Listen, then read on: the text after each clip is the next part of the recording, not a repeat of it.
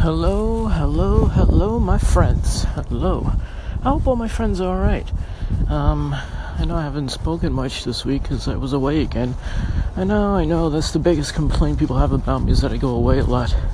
My wife's pretty lucky, huh? Well, of course she comes with me. I mean, come on. I'm not that lucky. But, anyway.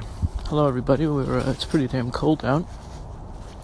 Let me read some questions people have. Alright. Suzanne from Las Vegas.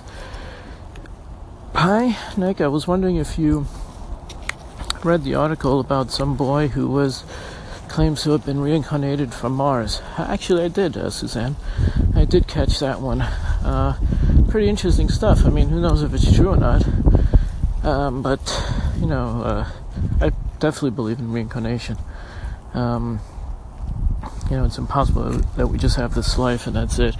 I mean, come on, how many times have anybody out there, felt, like they had a great love for something, whether it's a place or like a time period or whatever?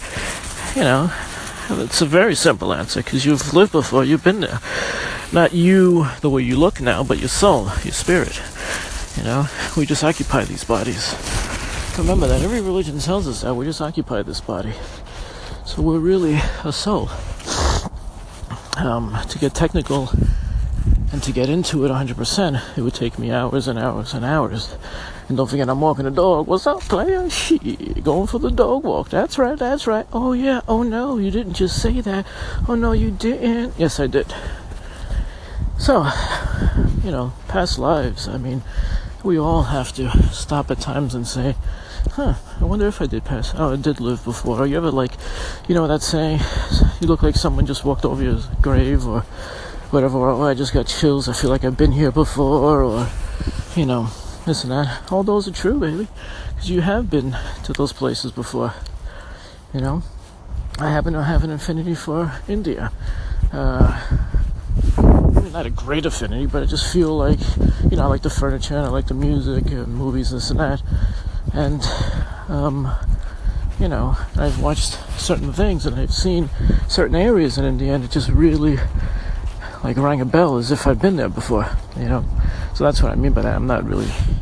I couldn't care less about going to India, but I know I've been there before. And the Old West, I mean, I definitely was a cowboy. I know who I was. I'm not going to get into that because that's when people start to think you're crazy when you start naming. I could tell you exactly who I was in my past life now. But if I do, everyone's going to think I'm a lunatic, so I'll just hold that to myself. But I know I'm not alone. There are a lot of people out there that talk about these things and think about these things and reincarnation and so on and so forth. But man, what would it be like to go to another planet, One day it's going to be one day, my God, 100 years, 200 years, whatever, even sooner, whatever, we're going to be doing these things. I mean, the people that are going to come after us are, I don't know if they're lucky, because so far we haven't been real lucky. I mean, this country's fucked. We lost all our morals and all our respect and the way people used to be, gentlemen with gentlemen, ladies with ladies. I mean, all that shit is gone.